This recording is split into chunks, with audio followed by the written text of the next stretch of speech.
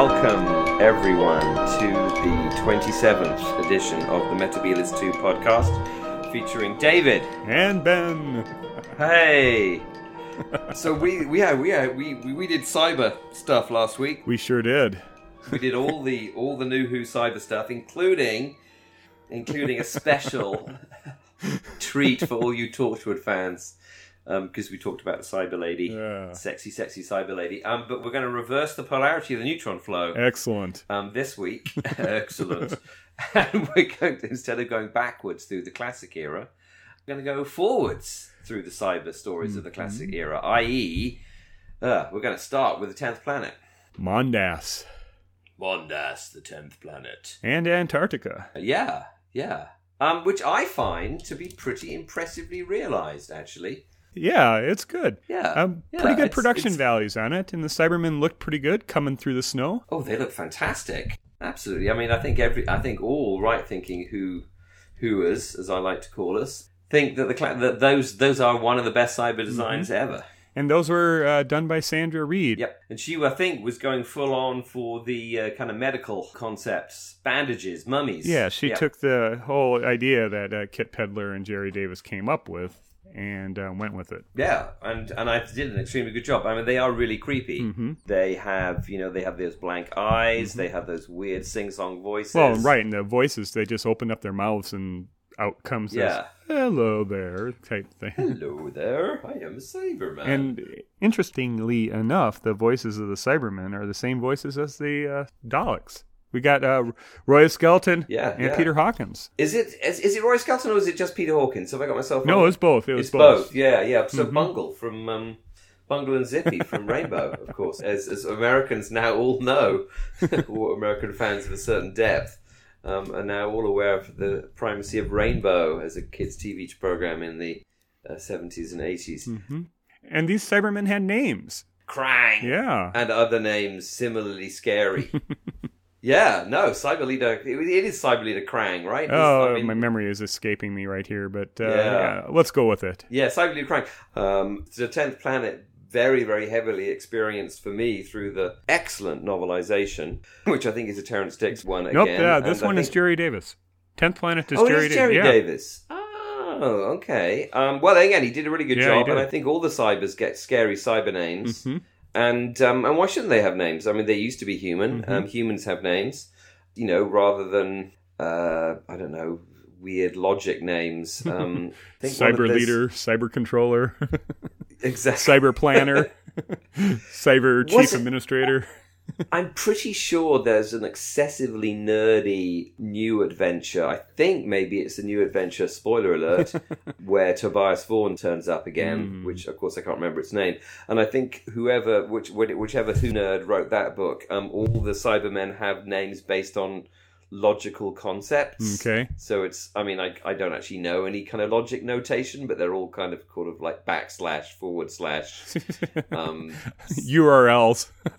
URL something, which is pretty daft. That's more daft than being called Krang, to be honest. Kodos.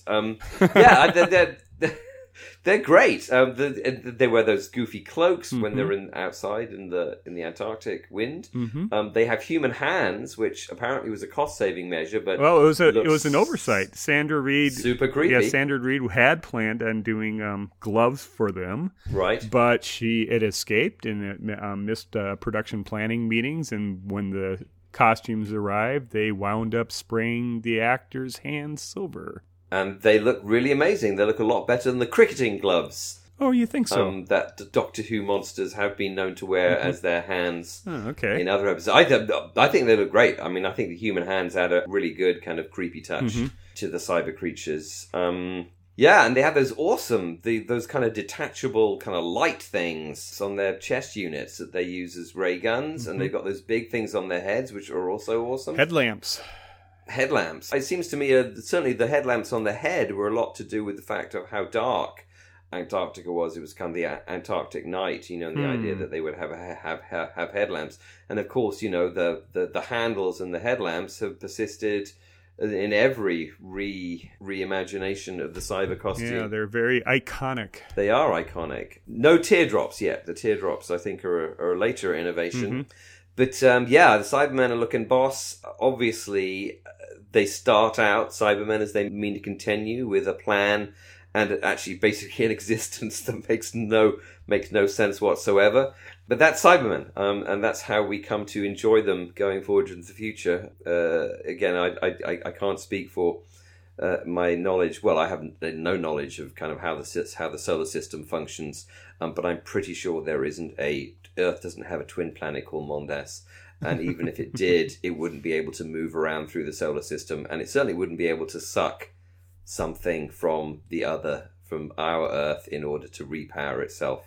None of it makes any sense, right? Well, the whole planet Mondas doesn't make any sense at all. No. That's kind of the weak part of the story. The body horror, of the Cybermen is pretty good with the tubes and whatnot, the carrying liquids, and just you can see that these beings were humanoid at one point, and that they have the big hang up of emotions, and that is established pretty early on. Yeah, pretty early on for the Cybermen. No, I mean, I think it's interesting. I mean, I think was really smart of RTD to shift the Cybermen to an alternative dimension, because that's essentially what Mondas is. It's an alternative dimension of some kind. Because obviously, if the Cybermen are going to be men who have been cyberized, then they need to have been men originally, or humans, in which case they must have come from Earth. So, like, how do you make that function? I think in a more sophisticated sci-fi atmosphere, it's from an alternate dimension. In a less sophisticated sci-fi setting, it's from a 10th planet that's wandering around the solar system in a kind of which is space upside down Earth without any clouds. Exactly. In a sort of space 1999 fashion, where kind of planets and moons sort of whiz around the solar system of their own accord with no wonder they haven't got any power if they're kind of, propelling their planet around. Silly Cybermen. The story, I think, had some really good, strong performances from... Oh, great performances, yeah. The actor played General Cutler, I think, did a really good job. Excellent job, Robert Beatty. Yep. Yeah. And then... Who's an American, who is an American in a lot of British things of that time. I think he's probably Canadian. And then we have a very famous actor playing Williams, Earl Cameron. And his space costume was then used later in Star Wars by one of the bounty hunters. Oh, was it? Really? Yeah. That bounty hunter that's kind of wearing a spacesuit and has like a head that's like something from Star Trek. It's like a Gorn. Yeah. That's Earl Cameron or... Astronaut Williams' spacesuit. I did not know that. Yeah. How extraordinary. Excellent. Empire Strikes Back. Very, very, very cool bit of trivia there. Congratulations. Yeah, no, the acting's amazing, and the characterization is good, and, crazy American general, it's all a bit kind of Doctor Strangelove. Right. Roughly, when was Doctor Strangelove released, actually? Was that 66? Yeah, but that was 1964. Okay. So, I think, obviously, Jerry Davis, like everyone else, had been to the movies and seen Doctor Strangelove and thought, okay, crazy American generals. Z-bombs, or Z-bombs, even. Let's do a Doctor Who version of Doctor Strangelove. Yeah, no, 10th Planet, very good. Obviously, it's possibly also well known for being when the Doctor... regenerates, but that's not really the subject that we're talking about. And Hartnell really wasn't a key player in this serial at all. I mean, he does have a good scene with Cyber Krail, I think it is, when he's Krail, that's it. When he's asking about do you have not any emotions, or don't you have any emotions? And Krail goes, emotions are a weakness, or that whole emotions are a weakness. Iconic scene. Yeah. No, it's very much Ben and Polly's deal, which is not a problem because Ben and Polly are kind of awesome, and they managed to kind of run rings around the Cybermen and the kind of doltish international cast of scientists and military people, which is very Skycap 1 or whatever it's called, Snowcap 1, which is. Again, repeated in the following story. They basically just do a remake of the 10th Planet on the moon base with Stick It on the Moon. Patrick Troughton. And we have same international cast. This time, instead of a space exploration type program, we are dealing with controlling the weather. Yeah, and so we're on the moon now with Benoit and all the other international people on the moon. Got another general. Or commander, was I think Hobson, right? Commander Hobson. Yeah, I think he is Hobson. Yep, Mr. Hobson. And this is one of the missing episodes. Of course, 10th Planet 4 is also missing, but the episode 1 and 3 are missing from the moon base, the visuals. And I really wish we would have the moon base episode 1 with to see the TARDIS crew trouncing and pounding the moon with the Kirby wires and. Yeah, because those spacesuits are absolutely awesome that they wear. Yeah, very stylized. And the artist Daryl Joyce also did a really nice image the moon base that is just, I think, exquisite. Yeah. No, his Daryl Joyce's visualizations of Classic Who is kind of, big budget movies, but using all the right props and costumes is very, very enjoyable. Yeah. Of course, I've really only recently experienced the moon base as a televisual experience. Again, my prime experience of the moon base was in the Jerry Davis novelization, which again, very, very tense read. And certainly to my young self was a very exciting exploration of what it would be like to try and defeat Cybermen on the moon. Right. The Cybermen are tricky. They have a plan. Again, to my using a virus. This is, I think, the first time that they use a virus or some kind of disease to sabotage a human base. Yeah, and again, to my young self, it was very, very clever and sneaky to put the virus in people in the sugar, because everyone's taking sugar in their tea. Of course, everyone loves sugary tea, and of course, the virus would have spread like wildfire if that had been the way of disseminating the virus. And then, of course, Polly, incredibly plucky as she is, devises a plan to defeat the Cybermen by chucking nail polish remover at them. Polly cocktail. The Polly cocktail. So take that, people who think that Doctor Who isn't empowering young women. Well, Polly has gotten. She did get some decent stories, and it's still kind of some good stories. Yeah, it's still sexist of the mid '60s here, but she did have an excellent story. If we want to just take a sidebar here with the Highlanders, let's take a sidebar.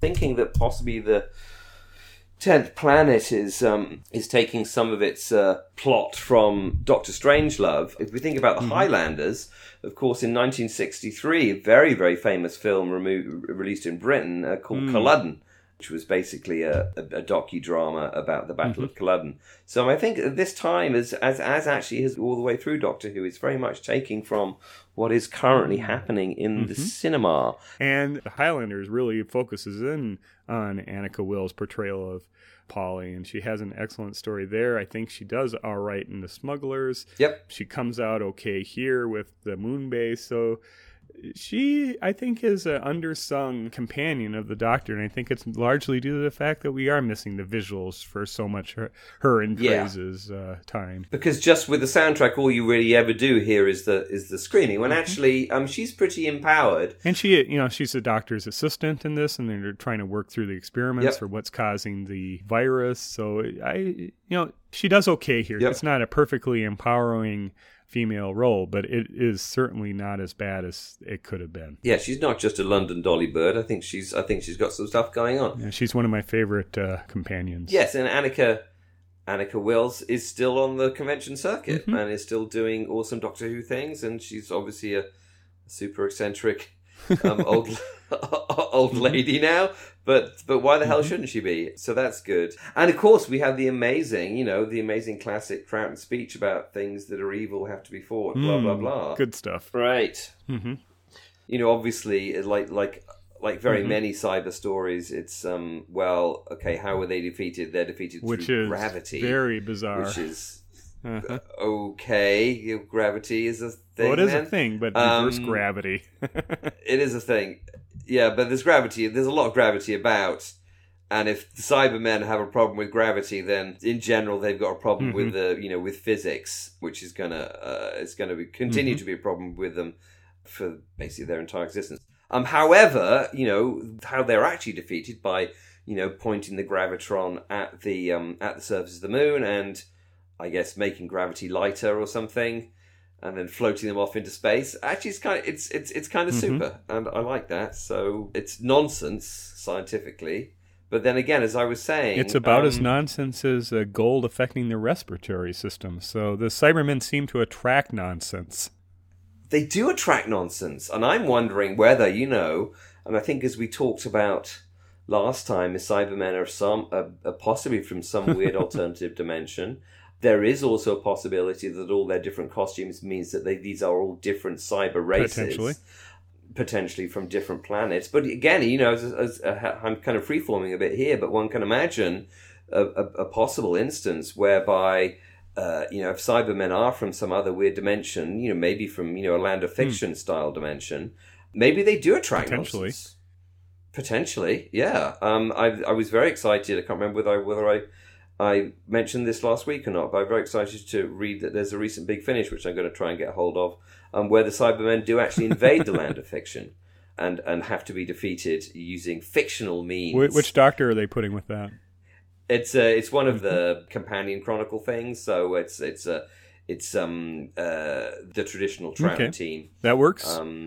Oh, no, I beg your pardon. It's not. No, it's not. It's Colin. Oh, that'd be perfect. Legend of the Cybermen, 6th Doctor, Jamie McCrimmon, and Zoe Herriot. Should be a good one. Yeah, that's definitely one to try and get hold of, actually. I might see if I can grab that one. Speaking of Jamie, I think, it is probably most likely Jerry Davis, but came up with a pretty good way of keeping Jamie occupied, knocking him on the head, but then the whole Phantom Piper being a Cyberman. Yeah. That worked pretty well. Oh, the Phantom Piper of Clan McCrimmon.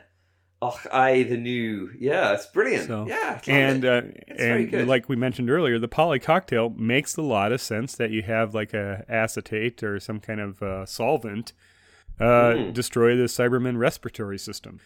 Like we said, they do attract some nonsense, these Cybermen, but there is some logical bits to it, on the periphery.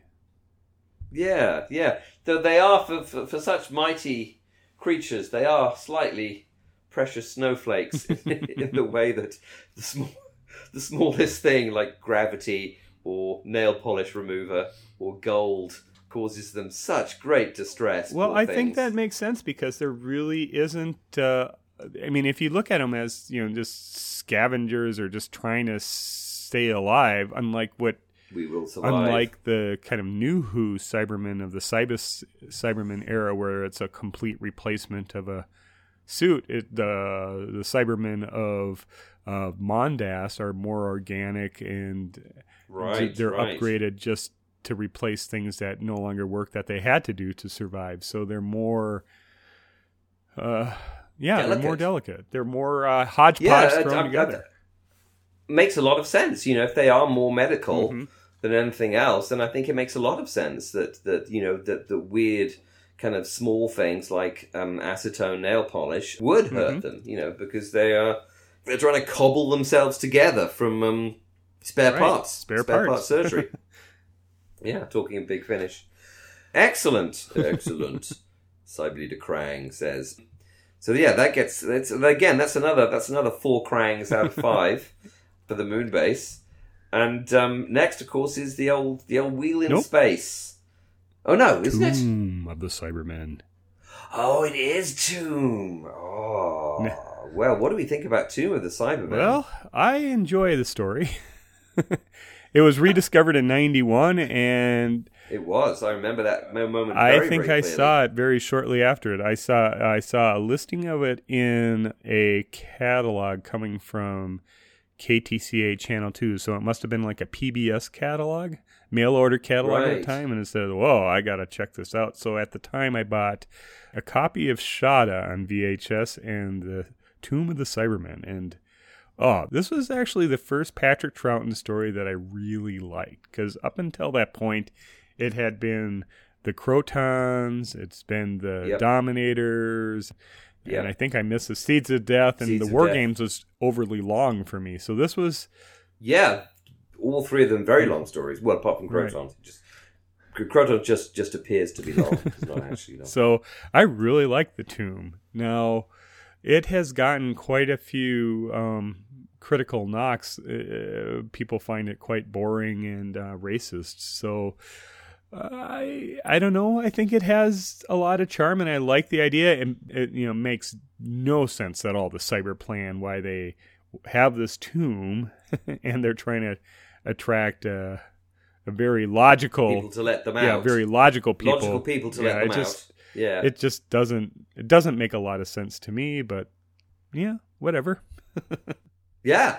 No, well, I mean, again, it's got a nice, it's taken Hammer things again, and it's also riffing on the whole. It's a mummy, they're mummies, and it's riffing on the whole, had a Hammer horror, Curse of the Mummy as well. It could be a lot more racist given its time, so I guess that's damning with faint praise, but still, they were able to hold back their racism as much as possible.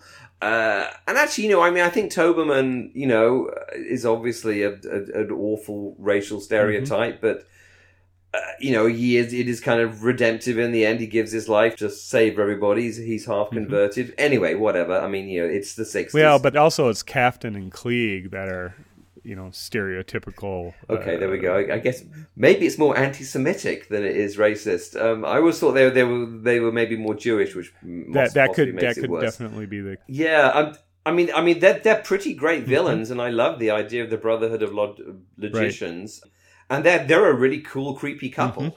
They obviously have affection for each other in their kind of creepy, logical way. I can't imagine what goes on in the bedroom between Kaftan and Klieg. Well, I can, and it's not pleasant. For this podcast. Not for this podcast, exactly. I think they're great villains, and whatever he's called, who plays Klieg? It's George Pastel. Yeah, he's brilliant, and also Kaftan is also very, very convincing. I think the international crew of Americans. Again, George Rubisek, who plays Captain Hopper. Yeah, they're great. They're they're kind of Flash Gordon, Buck Rogers style American spaceship flying people. I really like the interplay between Hopper and Victoria. Yeah. Well, this one has the amazing, just kind of, it's almost a filler scene, but of the Doctor remembering his family with Victoria, and how he only chooses to remember his family when he wants to. And yeah. Just guessing from that, I'm guessing that it was written by the script editor, Victor Pemberton, rather than Kit Pedler and Jerry Davis, because my guess would be that the scripts are running short, and so this was put in. But it's a really, really nice scene, and it's one that's often taken out as a clip for Patrick Troughton showing off his character acting skills. Yeah. Oh, and this also is our first episode of a cyber controller with Michael Kilgariff. Oh yeah, of course. Who's not as tubby as he is when he appears. He's in very the future. svelte as a cyber leader. Or is it the past? He's great. Yeah, cyber controller's awesome. It kind of makes sense in the same way as I think we were talking about last week, how I feel that, Borgs having a queen didn't really work that much well for me. I think Cybermen having kind of, a leader, a controller, works very, very nicely. I think it's lovely, and I think it works really well, to my mind. I think we also have the Cybermats appear for the first time. I think overall it works really well as a mummy story. It doesn't work very well if you're trying to say, well, these are the Cybermen and they are really logical and they make a lot of sense and they're very cunning, because their plan of the tomb is very crap and it doesn't make sense. It's typical Cybermen. But if you're looking for something that's very atmospheric, good use of production, it's let down in some places where you can see like the Kirby wires where the Cyber Leaguer throws Toberman. Yeah. But you wouldn't have seen that. I really don't think you would have seen that in a small TV set, black and white TV set in the 1960s. Absolutely not. No, I mean, it's almost a disservice with the new DVDs, with the quality that we see all the production magic. Yeah. I mean, it was hard to see the Kirby wires on the VHS copy in 91, to be honest. I'll have to mention the Cyber logo that I think turns up in the... Oh, beautiful piece of artwork. Yeah, fantastic. And, obviously Cybermen keep on creating logos for themselves in a very creative and possibly non-logical way. But yeah, no, I mean, they have a great graphic sensibility, the Cybermen. They're always very, but they're very fashionable. They update their costumes for the 80s. They're excellent. They're excellent. I'm going to have to read out this piece of Doctor business because it's just so brilliant. Eric Klieg, yes, I can see that. But how do you know it in the first place? The Doctor, oh, I use my own special technique. Eric Klieg, oh, really, Doctor? And may we know what that is? The Doctor, keeping my eyes open and my mouth shut. Excellent. Which is such... that is Troughton's Doctor, 100%. That is how he played the part. He was always aware, always looking around, and always keeping his own counsel. And that's why he's such a great character. Yeah. I think it's a special story, and it is, definitely. I think, if anything, it's probably gone down in fan appreciation just because we have it, and familiarity breeds contempt, and we have seen the racist and anti-Semitic things for ourselves. And it's hard to put our modern sensibilities on classic Doctor Who sometimes. It doesn't age well. No, but I think all Doctor Who, from whatever age, really, requires a good dollop of willing suspension of disbelief and a good dollop of realizing from what era of fiction and television it came from. And I think, if you're mature enough in your dramatic sensibilities to realize those things, it's a really great piece of storytelling. You've got some wonderful atmospheric moments, and the Cybermen are great in it, and again, we criticize them for having wacky plans, but in some ways, I think I was trying to say earlier on, it makes them in some ways kind of more effective aliens. Who knows what their thought processes are? That maybe their logic has developed to such a hugely advanced extent that it's kind of circled back on itself, and their kind of apparently kind of illogical plans are actually an expression of a completely higher form of logic, of which we have no conception as humans. You mentioned earlier that the Cyber logo that's on the door and throughout the tomb of the Cybermen, and the designer for this was a one-off. It was a man named Martin Johnson, and I think this was the only Doctor Who that he designed. And I'm wondering if this was his design or if this was one of someone on staff. But I'm assuming with those tight budgets that Doctor Who had that. This is a Martin Johnson design. And interesting. It'd be interesting to find out what happened to him. And sadly, obviously they had to come up with some kind of graphic identity for the Cybermen, because if we're thinking about the tomb of Tutankhamun and Egyptology, there has to be kind of graphic element. I've often what's the word? I'm sure someone's done it. But I'd love to do some kind of, not analysis, but just some kind of, I guess it would be some kind of stupid blog or website about monsters' logos in Doctor Who. Because some of the monsters have the best logos, and I'd love to be able to kind of extract them and kind of, look how they all fit together. I was watching I'm completely sidebar now. I was watching the Silurians the other day, and they have a logo. It's really, really hard to pick up, but on the doors to their underground base in Wenley Moor, they have a big logo on that door, which I kind of boosted on the computer and took a good look at. But anyway, no, logos, Doctor Who logo, monster logos, I think an unexamined part of Doctor Who lore. I'm a big fan of the Sontarans logo in the Sontaran Experiment, which is another excellent logo. But anyway, carry on. Sorry, yes. Doctor Who monsters have really good graphic design. They do. Congratulations to Doctor Who monsters and their graphic designer pals. They're minions. Graphic designing minions, exactly. I was watching the other night. Well, actually, when I say the other night, now we're going completely off topic. I was I picked up a copy of the really very long and sort of okay war movie from 1977 called A Bridge Too Far. Which has everyone in it, like Anthony Hopkins and Robert Redford and Sean Connery, and it's directed by Richard Attenborough. But for 3 seconds, it has Eric Chitty in it as well, from Out of the Deadly Assassin, who's an organist in a church. Mm-hmm. And I was like, my God, I'm probably one of the only people who's watched this DVD who said, that's Eric Chitty from Out of Doctor Who, and then he's gone. But anyway, it's so fun watching those kind of 60s and 70s movies, because there's always Doctor Who people turn up in it. It's always fun. It's always fun to watch them. So one of the things I think really helps sell this is the soundtrack, and especially using, and it's the same music that they used earlier in the 10th Planet, but the Space Adventures, that march that they're using. Martin Slavin. Yeah, I have. Yeah, I have that on CD, and it's when it pops up on my iPod, I'm always very happy to hear it. It's excellent. Yeah, so this a lot of iconic stock music was used to associate with the Cybermen, and then when it seems almost out of place, or it definitely seems out of place when they use it later, like in the Web of Fear for the Yeti attack. Right. It becomes really attached, at least in my mind, to the Cybermen, and it's a really nice clip or a nice identifier for the Cybermen. Yeah, and it has a great kind of mechanical feel to it, which is perfect.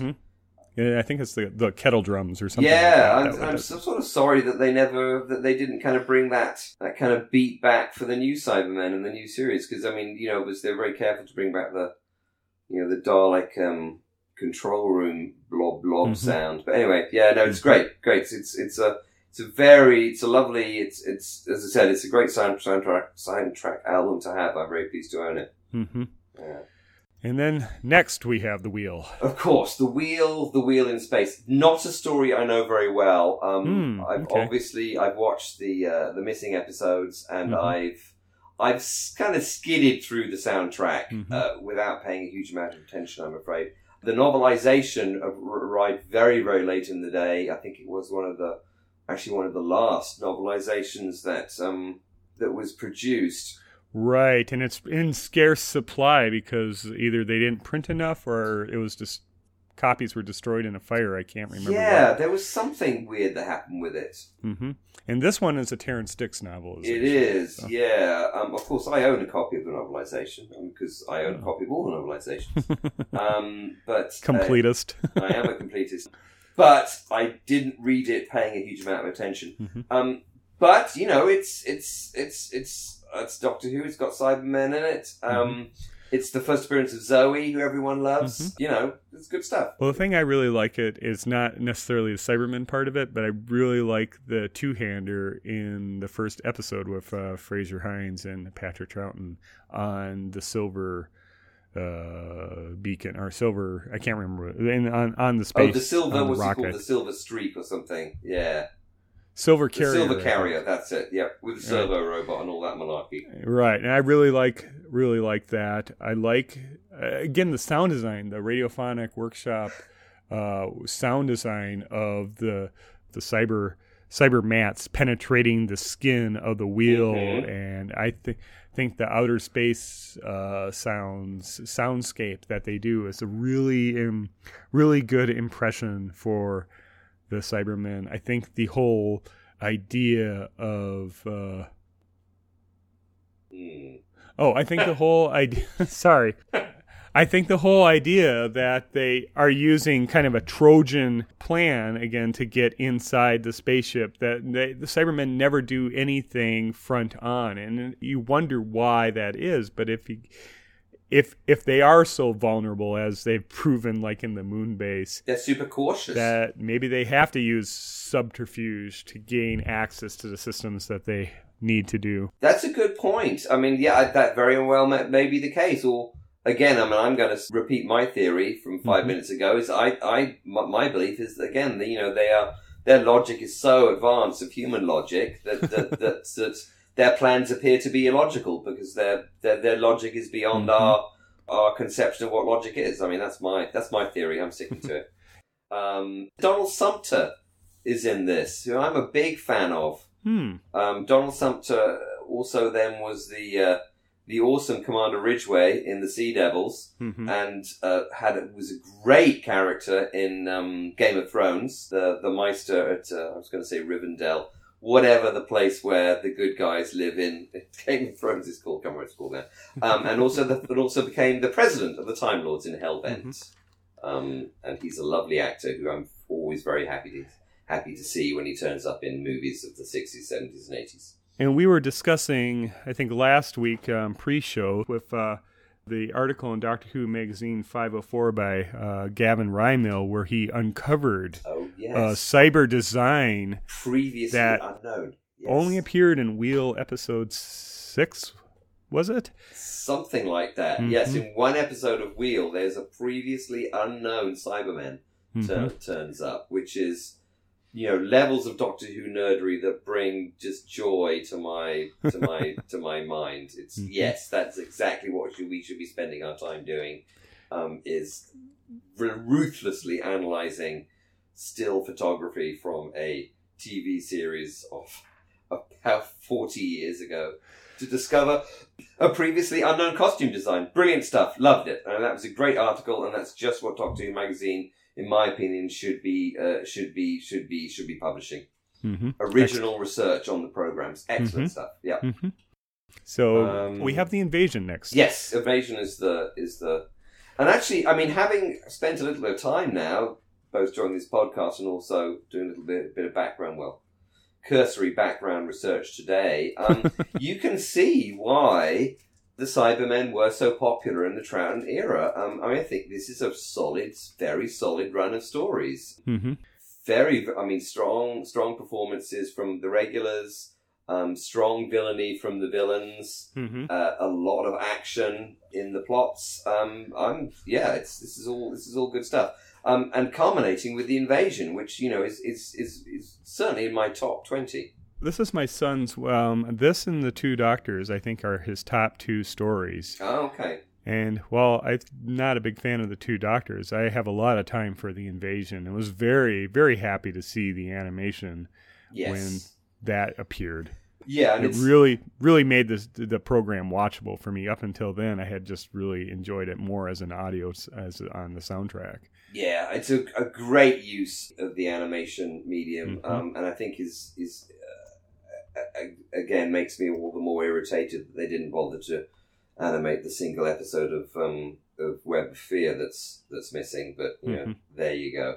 Right. But no, Invasion is great. It's just amazing villainy. Tobias Vaughn, Kevin Stoney. Kevin Stoney is just top Doctor Who villain. Just can't believe how awesome he is. Plus, the other thing that makes me love him is that in his old age form, as interviewed on the DVD, he looks just like my great uncle, who sadly is no longer with us, but was a very nice man who I had a lot of affection for. But anyway, and his sidekick Packer. Oh yeah, Peter Halliday, who he berates at length. Packer. Packer! Well, the interesting thing about Peter Halliday is he was also playing the voices for the Cybermen. he got paid in several his guineas for the abuse he took from Kevin Stoney. No, it's excellent, and there's some really creepy stuff. I mean, Kevin Stoney is being turned into a Cyberman. I think people are faced with the prospect of being cyberized, and sort of given the choice. It's scary. There's Swinging London is there with bells on. The debut of Unit. The debut of Unit. I mean, let's do another contemporary film reference. I'm pretty certain that Derek Sherwin, the writer of The Invasion, I'm pretty sure he would have gone to see Antonini's Blow Up, which of course centers around a swinging London photographer, and is one of the key movies of the swinging 60s. And of course, who is one of the main characters in Invasion? It is a swinging 60s swinging London photographer. So Sally Faulkner playing Isabel Watkins. Isabel Watkins, exactly. So again, we get another great contemporary movie reference coming straight into Who. Unit, brilliant. I think their uniforms. I was very pleased when Unit switched to wearing regular army uniforms. I think the chains from the Brigadier's very, very elegant Highland Regiment uniform from Web of Fear. The switch to these kind of like weird sort of pajamas that they wear for the Invasion and also for the first Pertwee season. were a mistake. However, what wasn't a mistake is that their base, the unit's base, is inside a Hercules C-130 aeroplane, which is just awesome. Unit is very competent here, as they were with competent. that first season of Pertwee. So maybe their competency is linked to their pajama uniforms that they were wearing. They're very, very international rescue in this episode. They very much remind me of something from the Anderson verse. Their base is inside a cool aeroplane. They've got weird pajama uniforms. They're very good at everything that they do. Right. So yeah, this is, I think, of the 5 Cybermen stories in the 60s. This is the peak. They don't get any better than the Invasion. Yeah. And I think also, I mean, having, obviously in the past 3-4 Cyber episodes we've been lauding the costume design and saying how effective it was because, the Cybermen are kind of delicate, look like they might break easily, which is entirely keeping with this idea that they're kind of spare parts creatures. This Invasion completely blows that out of the water, and here Absolutely. we see Cybermen that are a lot more akin to RTD's Men of Steel. These are kind of brutish, even down to the lace-up boots. These are boot boys, skinhead, just hard as nails, soldiers, worthy opponents to Unit. Well, this is where we start seeing kind of the earmuff look on the Cyber helmet too, isn't it? Yeah, which is again a beautiful piece of design, and this isn't the first appearance of the teardrop, which I think first turns up in Wheel of Space, right? But it's again very, very effective. I mean, I guess I've always assumed the teardrop was actually eye holes for the actors to peer out of, so it has a practical purpose. But it's the blankness of their face in the Invasion. I don't think has ever been bettered in terms of their creepiness. And what does let it down for me, though, I'll have to say, is I don't care for the Cyber Controller. That it's not an actual being; it's more of a squawky box that lives behind a sliding wall. Yeah. Well, that's just me. I mean, I can certainly understand that a Cyber Controller maybe makes more sense if it's kind of a quasi-computer thing. But still... You want it to be organic in nature. I want it to be more organic, less of a squawky box that lives behind a partition in someone's office. But, who am I to criticize the Cybermen? Well, the last bit that's really iconic is our first St. Paul's Cathedral and the Cybermen. And this is literally the iconic because this is the one. This is the shot that made that shot iconic, and it is iconic. They are invading London. They've never been able to replicate it, just largely due to the part of camera angles, but also that the streetscape, the buildings around St. Paul's have changed so dramatically since 1968 that you can't replicate this shot anymore. And I said, the Cybermen, they've got a great kind of quasi kind of skinhead booty look to them in the Invasion, which just makes them, they look very London. I mean, I think, having already talked about how, Blow Up, I think, is an influence of the Invasion, and when we are in the thick of swinging London, I think the Cybermen in the Invasion are also, it's like mods and rockers. I mean, they're like a gang. Actually, you know what they're like. What they're reminding me of now that I'm thinking about it.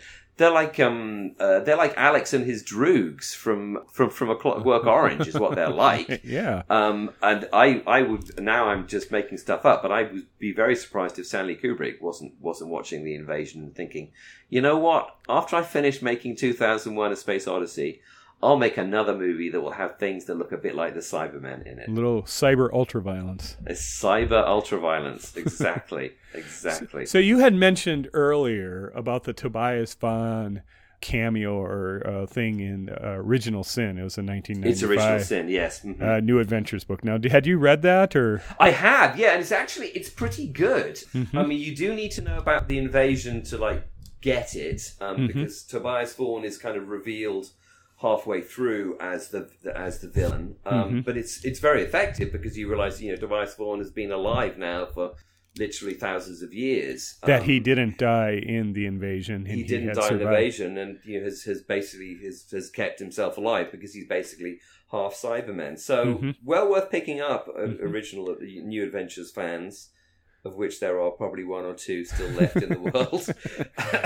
Well, this one was by Andy Lane, and this came out, let's see, 20 years ago, 95, so that would have been 22 years ago.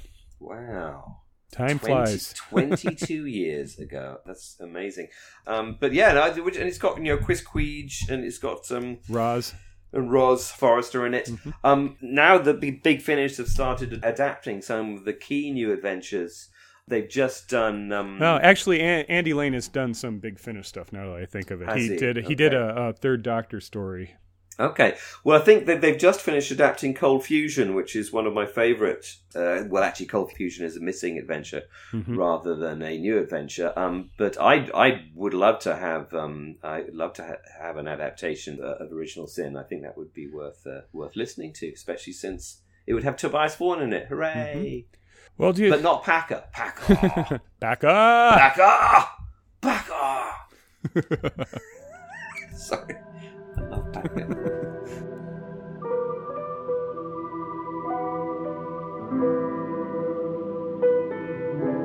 So why don't we talk just briefly about why the Cybermen didn't appear with Jon Pertwee?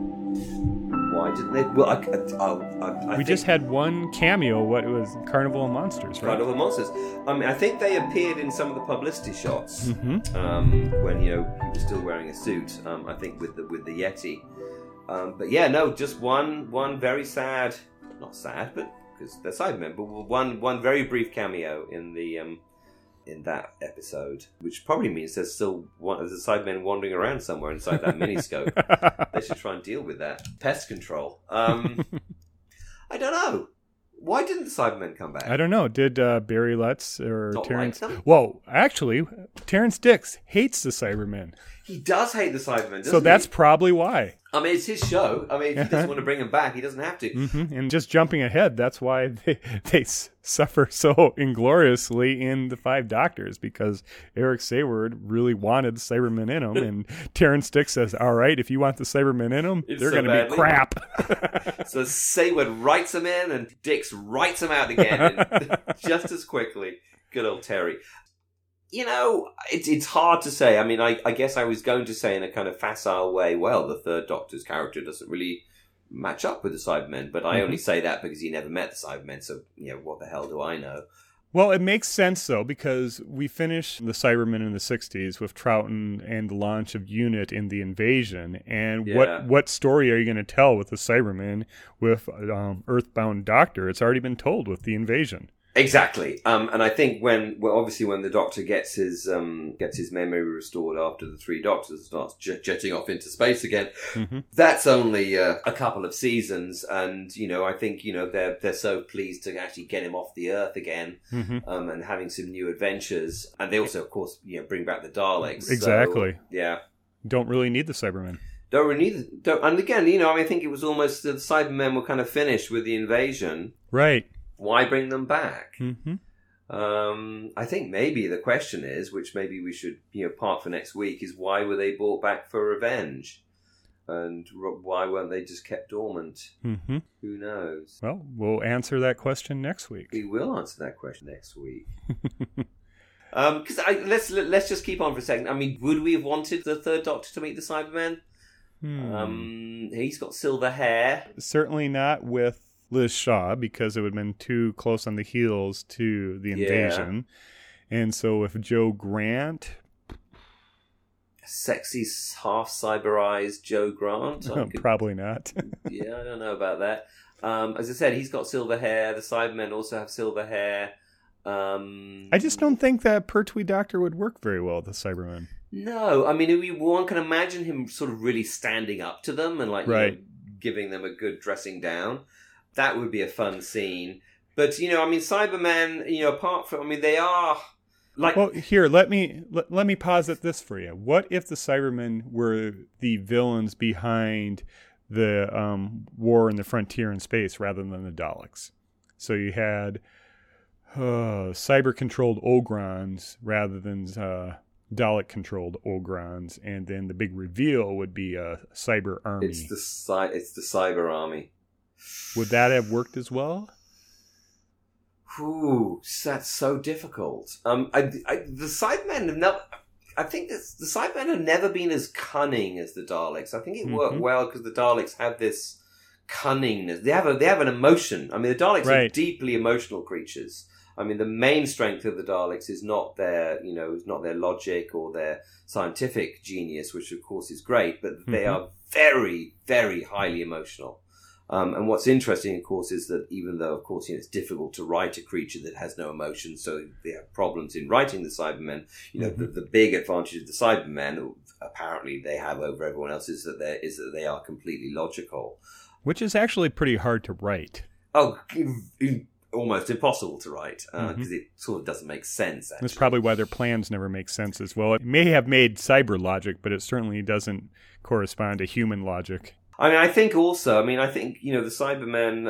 I wouldn't have been as satisfied actually with the Cybermen turning up as the villains behind that. I don't think. I think I would. I always prefer the Daleks. I like the Cybermen, but Daleks. Just having Daleks around it just makes me happy. So But anyway, would you have enjoyed the Cybermen turning up then, or? Nah, I don't think so. I think what I would have liked better is a better continuation with the frontier in space with the Draconians and the Daleks, and kind of see a full-blown space opera type war rather than a remount of the first Dalek story. Yeah, no, I think you're right about that. I mean, as great as the Planet of the Daleks is, it is so different from the 6 episodes that precede it. That have it as one story just doesn't really make any sense to me. And of course, as everyone knows, we're continually disappointed that the Draconians have never really made an appearance again. Well, I have a sneaking suspicion if they're going to return, Chibnall will come back. Yep. Chibnall, you are right. Chibnall is 100% going to bring back the Draconians. Yep, yep. I can see the Chibnall. Chibnall, he must love the Draconians. Probably going to have sexy lady ones as well. Yeah.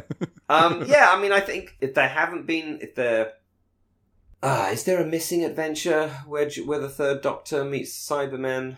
I can't remember. There may be. So Big Finish did a Cyberman story with the Third Doctor with Carol and John reading. It was called The Blue Tooth. Oh, The Blue Tooth. Right. It's a companion chronicle. Right. I'm not sure. Oh, Nigel Ferris, I think, was the author. And, of course, Nick Briggs did the Cybermen. Right. And let me guess, the Cybermen are exploiting Bluetooth technology to take over the world. I have no idea.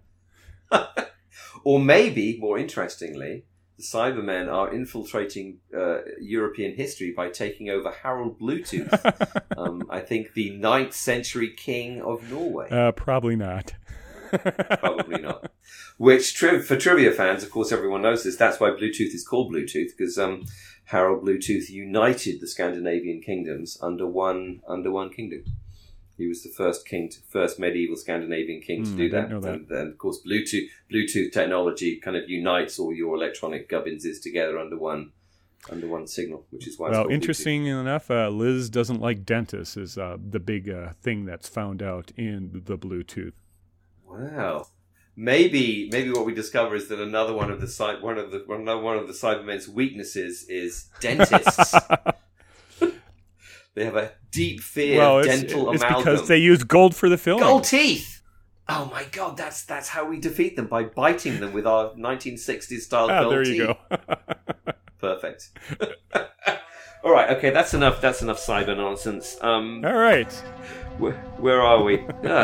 Close us out. You've been listening to episode 27 of the Metebelis 2 Experience. I've been David. And I have been Ben.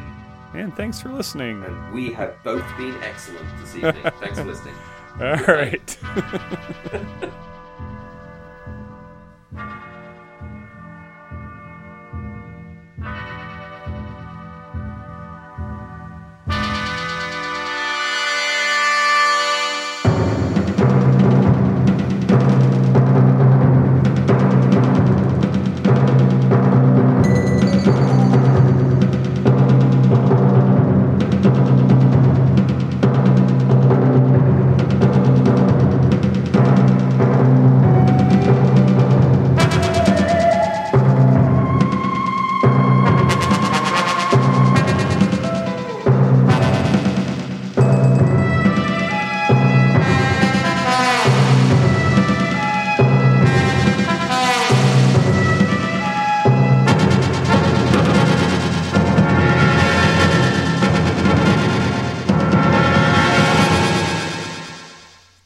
Thank you for listening to the Metebelis 2 podcast. You can reach us with email at metebelis2, that's a number 2, at gmail.com, or on Twitter at metebelis2, and again, that's a number 2. Hope to hear from you. Bye.